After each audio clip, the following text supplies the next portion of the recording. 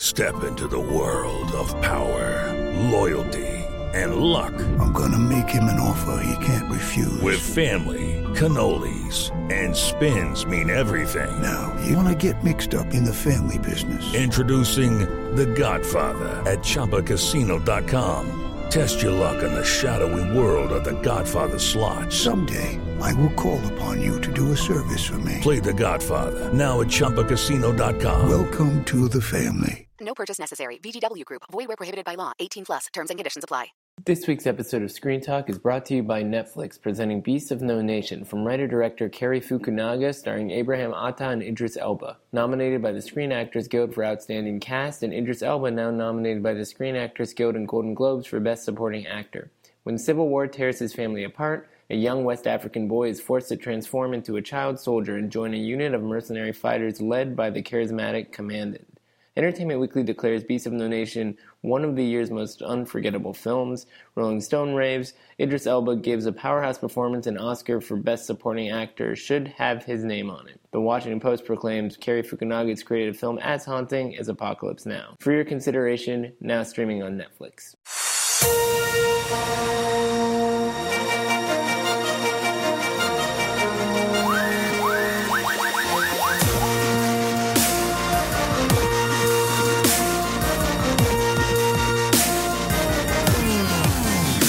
Welcome to Screen Talk, IndieWire's weekly podcast. I'm Eric Cohn, the deputy editor and chief film critic, joined as always by Ann Thompson in Los Angeles. And while we have many movies to talk about at this time of the year, there's one that seems to command the attention of the entire damn planet, so I guess we have to devote our podcast to talking about it too. Welcome to the post-Star Wars world, where we've actually seen The Force Awakens and have no plans on spoiling it for people, because apparently you get exiled from humanity if you do things like that in these parts. But I think both of our reviews were pretty much spoiler free. You try, because it's such a delicate line to walk. There's some big twists in the movie and all that, but there are so many people who just don't want to know anything. And credit to Disney, just from a marketing standpoint, for creating such a mystery around this thing, that the moment I sat down on Tuesday night and watched it at the New York screening, which was actually a lot later than most people around the country in the media space saw it, but it did feel like there was this mystique around it, like the whole world was sort of complicit in protecting this thing. Yeah, and no, I agree with that. Well, I think what's really great about it is the introduction of, it's obviously a transitional film where we're updating, J.J. Abrams very adept at giving audiences in a culture that he understands, today's culture, but multi-generational, what they want in a Star Wars movie. He really did figure that out, and he really did deliver it, and I commend him for that. But my favorite part of the movie, even beyond the affection I may hold for General Leia or Han Solo or Chewbacca or whatever, little glimpses of R2-D2 and C-3PO, is the new stuff. And I think that's what Abrams actually did best with. Well, there's two ways to look at that. One is it's a brilliant coup, because it's creating a form of mass market entertainment that isn't happening at the expense of quality. A lot of times we talk about big blockbuster tentpoles as not needing to be good in order to be successful. And the other way of looking at it is, well, how cool would it be for somebody to do something kind of edgy and different and take some risks? This movie doesn't feel like it's taking risks, but it does feel like it's a lot better than it had to be commercially successful. And that's actually really exciting in certain ways. Well, I would argue that they're fueling a long-term... Bob Iger paid $4 billion for Lucasfilm and the right to make Star Wars movies, and he wants to make his money back. Yeah, well, they're already in the black, basically, not just with ticket pre-sales, but with all the ancillaries on this thing, right? No, they're fine. They're not, but not $4 billion. They still have to catch up with, but they've got a slew of spin-offs and sequels all planned out with different people like Rian Johnson and Gareth Edwards, directing, right.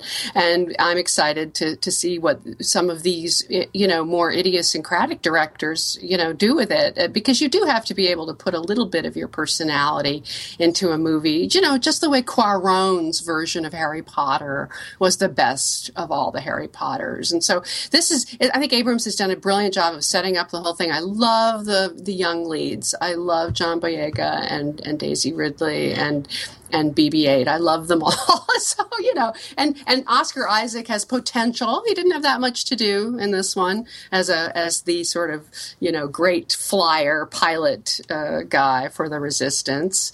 But we'll see. We'll see what they do with them in the future. As exciting blockbusters go, it's no Mad Max, but it's a movie that does have a certain sort of vibrancy to it that is often lost in kind of the rush to make a movie for the general public. I mean, well, that's one of the reasons why I really like the section where you have this sort of first intro where they're bringing you up to speed on what's going on with the dark side versus the Resistance, and then you have the a whole, so that careful whole and aspect, spoilers. That whole aspect is being, laid out. And then you have this great section on this desert planet Jakku, where we get to meet this young flyer who is a young woman, and she's really good, and maybe she's got the Force in her. Maybe she's the one who's going to be wielding the lightsaber. That's fantastic. And you have this black guy in a stormtrooper outfit who's defecting. It's wonderful. Well, everything you're describing is basically in many ways kind of a reboot because of the kinds of ways that it's presenting fresh characters in a dynamic that's already familiar to people to some degree. For sure. And when people really each one is part of an archetype that's already been established. It's only she's Luke Skywalker. You know what I'm saying? Now you're spoiling it for everybody. It's just over. We lost like 1,000 Screen Talk listeners. But that's okay. They'll come back because once they see the movie, people are going to talk about it totally different ways. I mean, what I like about this from a cultural standpoint is that it's such a delicate dance. It has to be good. It has to deal with a universe people take very seriously. Generations have grown up and raised children around these plot lines. And yet at the same time, it has to introduce people to this world. And I loved it that my daughter Nora, who's 26 years old, and I did do my parental duty when she was growing up. She did see these movies, but she went and watched all three of the pivotal, the first three movies, episodes 4, 5, and 6, which are considered the good ones. She looked at those again, and I was proud of her for that. Well, I think there are a lot of different ways you can look at what's happening here. One is to look at the movie. The other is to look, like you were saying before, at what's going to come next. We now live in another era for Star Wars. It's going to unfurl over the next several weeks and then the next few years. And I think that next chapter is going to be what is worth scrutinizing, because a filmmaker like Gareth Edwards, who made that little indie sci-fi monsters and then made Godzilla in a very different kind of way, giving him room to play around in the Star Wars universe could, in theory, allow for a different kind of blockbuster formula to start to take shape. Him and Rian Johnson and whoever else is in there. Colin Trevorrow is going to do one. He already had great success with Jurassic World. But, I think that the idea I'd like to see some women directors get in there. Ava DuVernay, it's your turn. Yeah, right. She was hanging with Ryan Coogler and Colin Trevorrow, getting her picture taken at the Star Wars premiere, which I have to confess really was a great deal of fun on Monday night, where they took over all of Hollywood Boulevard. It was really a hoot. But at the same time, I almost wonder if we live in a world where Star Wars has the same kind of resonance that it did when it first became a big deal. I feel like it's informed so much by where these things are coming from that there could be an expiration date and almost a fatigue for this universe if we're inundated with these movies, even if they end up being good for a while. If I were to say that there was one aspect of this story that was less than inspiring for me, it really was the presentation the other side, as a kind of Nazi-like, the dark side, fascistic. Yeah. No, what's the name of they're called the resistance group. No, it's the resistance versus the First Order. That's what it is. Right, the First Order. So the First Order is headed by Donald Gleason, probably the most thankless role of all the ones. Right. That were well cast, and I think Adam Driver comes out better and has more to do, really.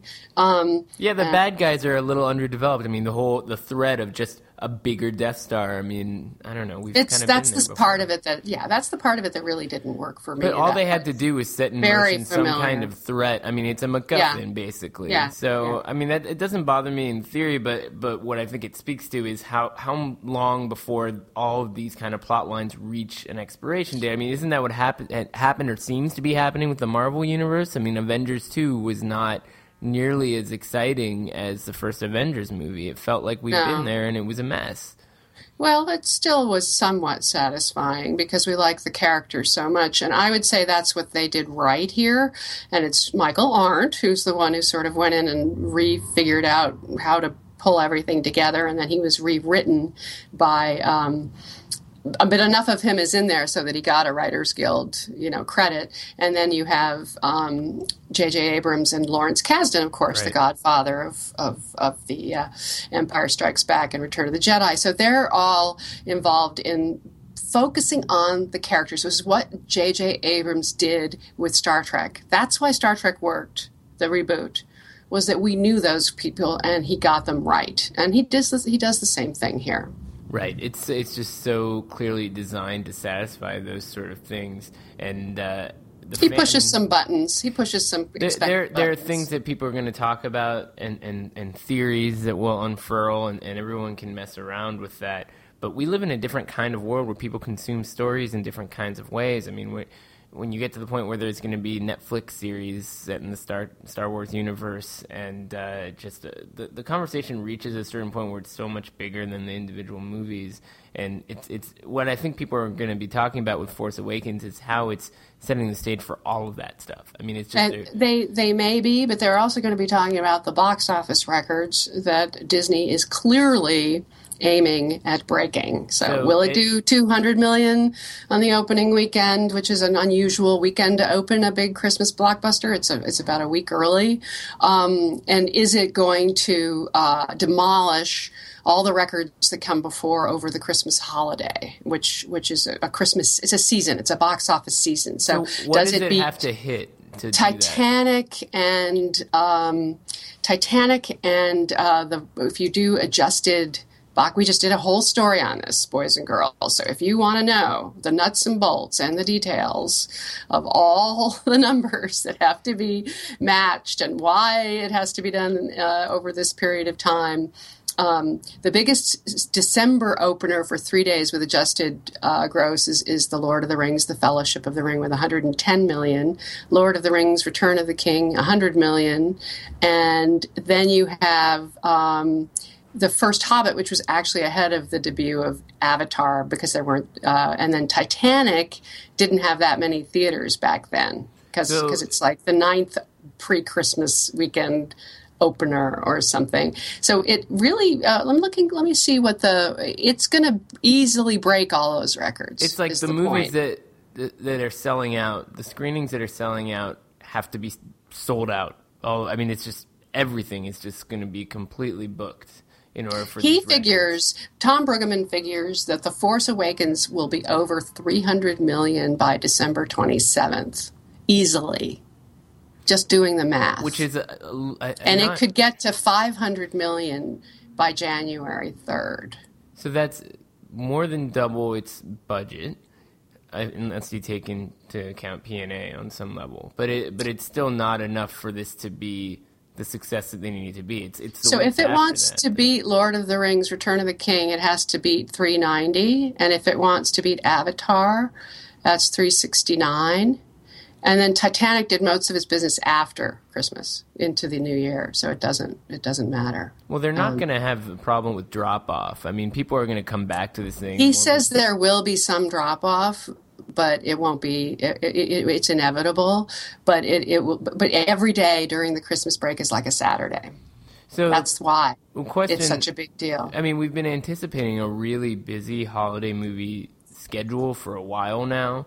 Question I have is, I mean, this movie is opening in advance of some of those other, real Christmas Day releases, the Tarantino movie, and Joy, things like that. But could it just steamroll all of that? I mean, is it just sort of like forget about it?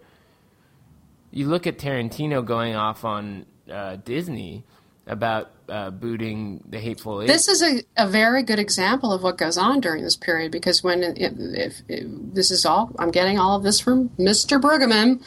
If you look at, he knows his stuff. He used to be a booker. Yeah, that's why he actually was an exhibitor. So he knows this stuff. If you look at the summer, every theater, every weekend, you have new big movies opening, but it's over a period of time. It's May to August. If you look at Christmas, every studio is opening a big movie, and so are some of the Oscar contenders from smaller places, and you have all of them competing for space during this intense period of time, and it's about a week. And it's not so that's why you have Tarantino versus Star Wars for the Cinerama Dome.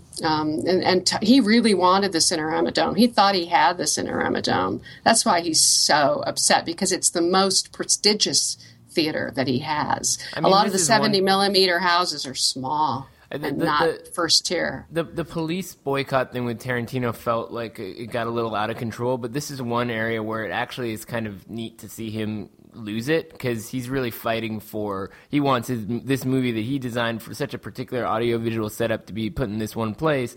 And right. Man, Star Wars is just stepping on his toes. You can't fight. Yeah, you can't fight. The ArcLight can't argue with Disney and Star Wars. Why would they just can't? Well, I mean, Hateful Eight is so long too. I mean, you can't book as many screenings in one day. No, not at all. That's the other reason why Star Wars has a really good shot at breaking all those records, because some of those other movies were longer. Well, Star Wars clocks in at, I think it's 130 something. So exactly, there's a lot of movie there when you factor in trailers and all that stuff. But it keeps going. It fills that time well, and you can cram it into the schedule. But going back to the question of quality, I think there's also a bigger picture conversation here, which is, now that Star Wars is back in action, I mean, is this going to make it even harder for other kinds of movies to sort of break in? I mean, it's a cannibal.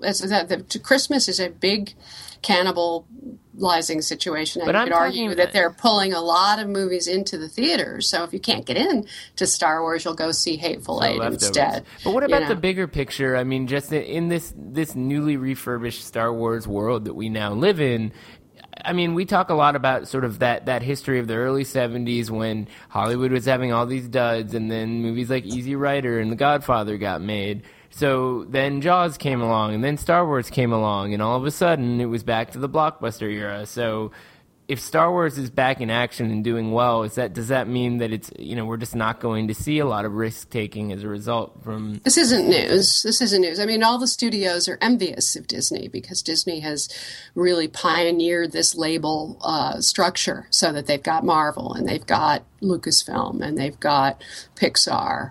And now Spielberg is leaving Disney, by the way, to go over to back home to Universal, where he's kept his production offices at Amblin all these years. He can go wherever he wants. Spielberg I think it's interesting, because it means that, Reliance and Participant and DreamWorks are all falling under this new rubric, and Universal will be the distributor of those pictures now.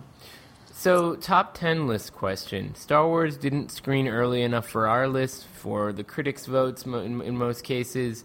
Would this one have cracked yours if you had time?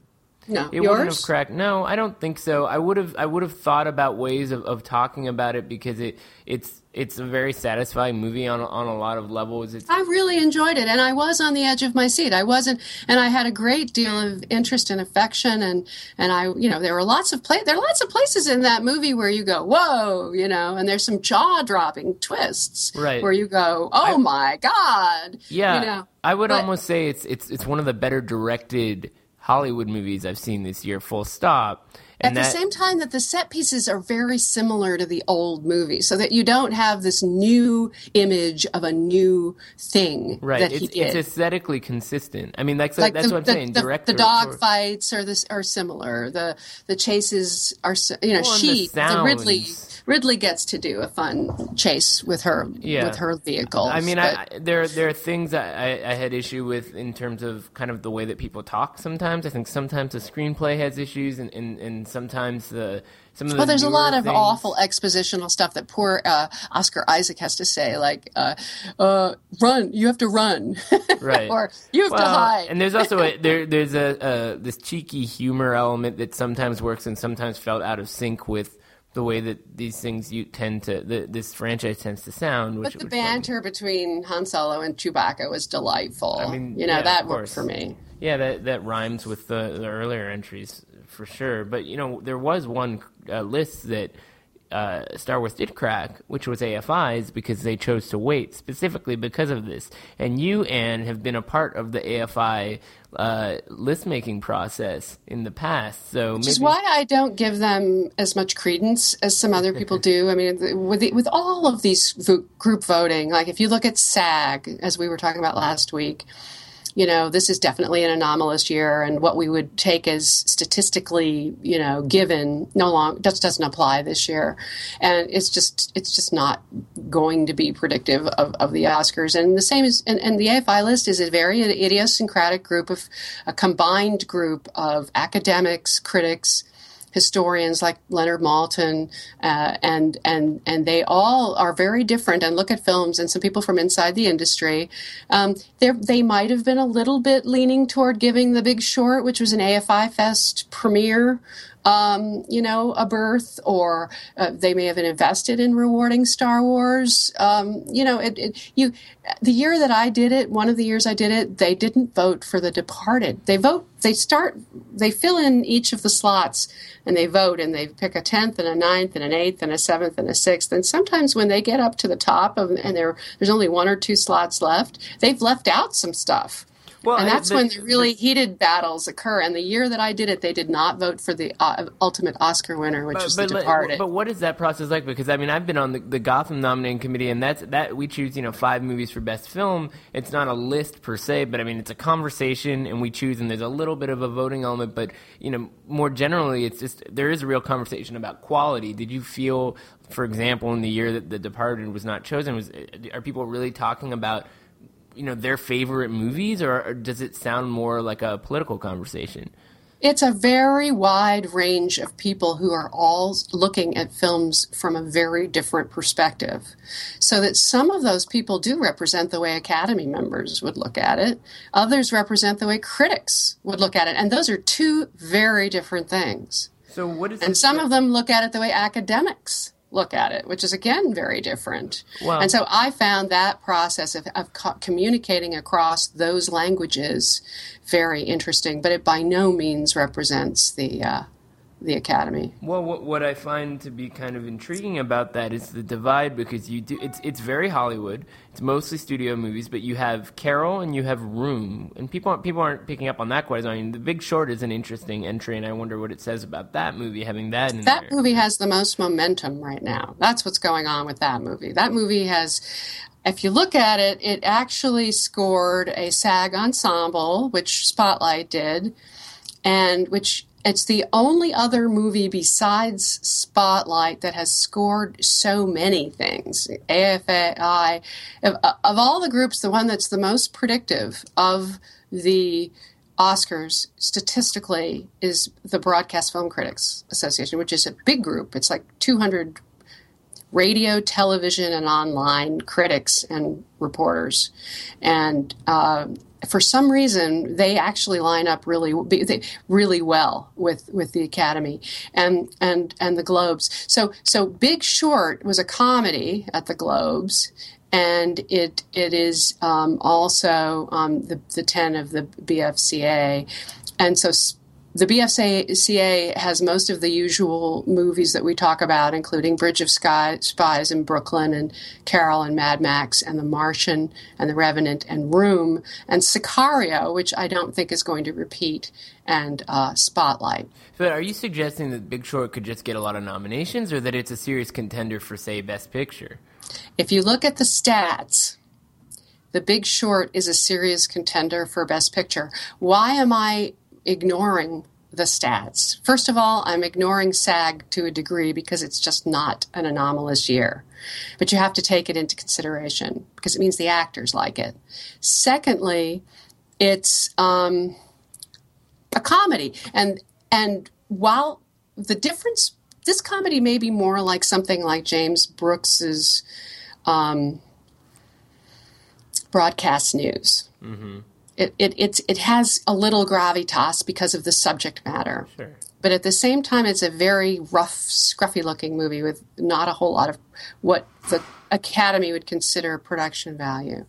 So I'm on the fence about The Big Short. I'm not positive that it's in, but it may be. I mean, I've heard filmmaker Academy members, and you talk to more Academy members out in LA, but I've heard filmmaker Academy members specifically say they didn't really like this movie. So have I. So have I. So there's real division on it compared to a lot of other movies that we've been talking about. That's why I'm not sure, because it doesn't feel like an Academy movie to me. Yeah. I like it a lot. I really like The Big Short. I think it's a very smart movie. But I suspect that the people who like it most are the actors and the writers and maybe the editors. Those three groups, as opposed to everyone else. Right. Well, I mean, I guess then we just have to wait and see how the next 2 to 3 weeks go in that respect. I mean, but the one that seems to be losing a little bit of steam and was not on the AFI list is Steve Jobs. I haven't been hearing much about that at all for a while. I mean, I know. Michael Fassbender got some support from critics in our critics poll, which we published this week. But Fassbender and Winslet will be in, and so will Aaron Sorkin. Those three will be in, but it didn't get BFCA or AFI. What about Room, though? Or SAG. Room. Room is interesting. It's no SAG ensemble, but Brie Larson is for sure. I mean, that's a little indie that's on that list, even more so than Carol in a lot of ways, right? I know. The question, I see 5 movies that are sure things for Oscar Best Picture nominations. Spotlight, The Martian, Carol, The Revenant, and Mad Max, for me, are in. And then there's a number of films that are on the bubble. And the bubble would be Bridge of Spies, Brooklyn, Room, The Big Short, and Inside Out, and Steve Jobs. So Star Wars isn't even a part of this conversation. No. And then the long shots that won't happen, probably, even though Straight Outta Compton was on the AFI list, it wasn't on the BFCA or the Globes. And then you have Creed, which is only going to be Sylvester Stallone, only. Amazing. And then you have Trumbo, where even though it's SAG Ensemble, it's no AFI, no BFCA, no Globe Drama. It's just actors. I just have to assume that this is a case where we may have to take Bryan Cranston and Helen Mirren seriously. And Beast of No Nation? Only SAG Ensemble. That's all it got. So this is just a cluttered year with a lot of division on a lot of different movies. So no Joy, no Hateful Eight, and no Danish Girl either. Well, this just brings me back to what I was saying when we had Sasha Stone on last week, which is, in spite of the fact that it makes your job a lot harder, it's actually kind of cool that there's so much confusion about the way it seems to be going with a lot of these movies. I mean, so many different directions could unfold over the next few weeks. It's fun. No, it's fun for me. Are you kidding? This is much more fun. To actually have to wrinkle my forehead a little bit is a good thing. Dig in. And then... By the way, we find out for real what's going on when the guilds come. That's when we'll know. I have to go. Next week we'll regroup and talk about holiday movies. I gotta go do Sylvester Stallone and Tom Hardy today. Am I a lucky person or what? Tell us all about it soon.